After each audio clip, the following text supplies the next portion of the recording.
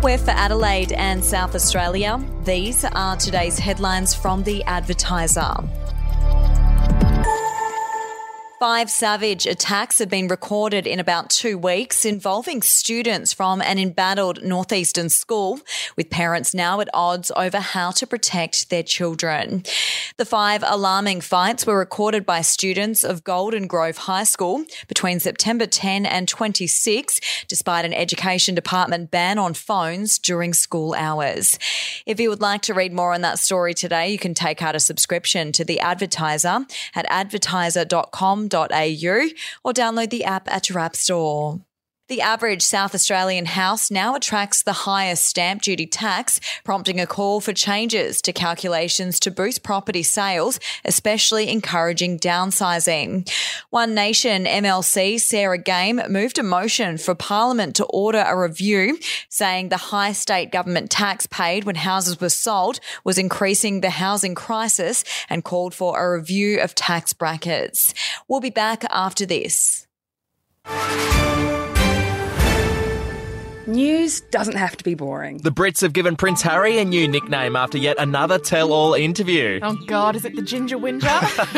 Let the team at news.com.au get you up to speed each day with their podcast, From the Newsroom. A couple were busted joining the Mile High Club. Well, I guess they can't fly Virgin anymore. Politics, sport, red carpets, royals. Get all the goss in just a few minutes. Follow From the Newsroom wherever you get your podcast from.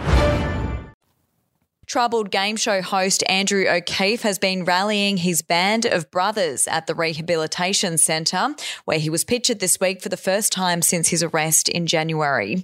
Sporting a fresh beard, the TV personality grabbed the microphone and jumped on stage to congratulate the 11 men who have completed their drug and alcohol rehab stints at the Connect Global Camp.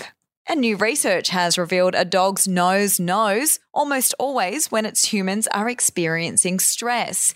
A recent study from Queen's University Belfast suggests dogs can smell the difference in breath and sweat from people who are suffering the negative emotion with an accuracy of about 93.75%. Those are your headlines from The Advertiser. For updates and breaking news throughout the day, take out a subscription at advertiser.com.au. We'll have another update for you tomorrow.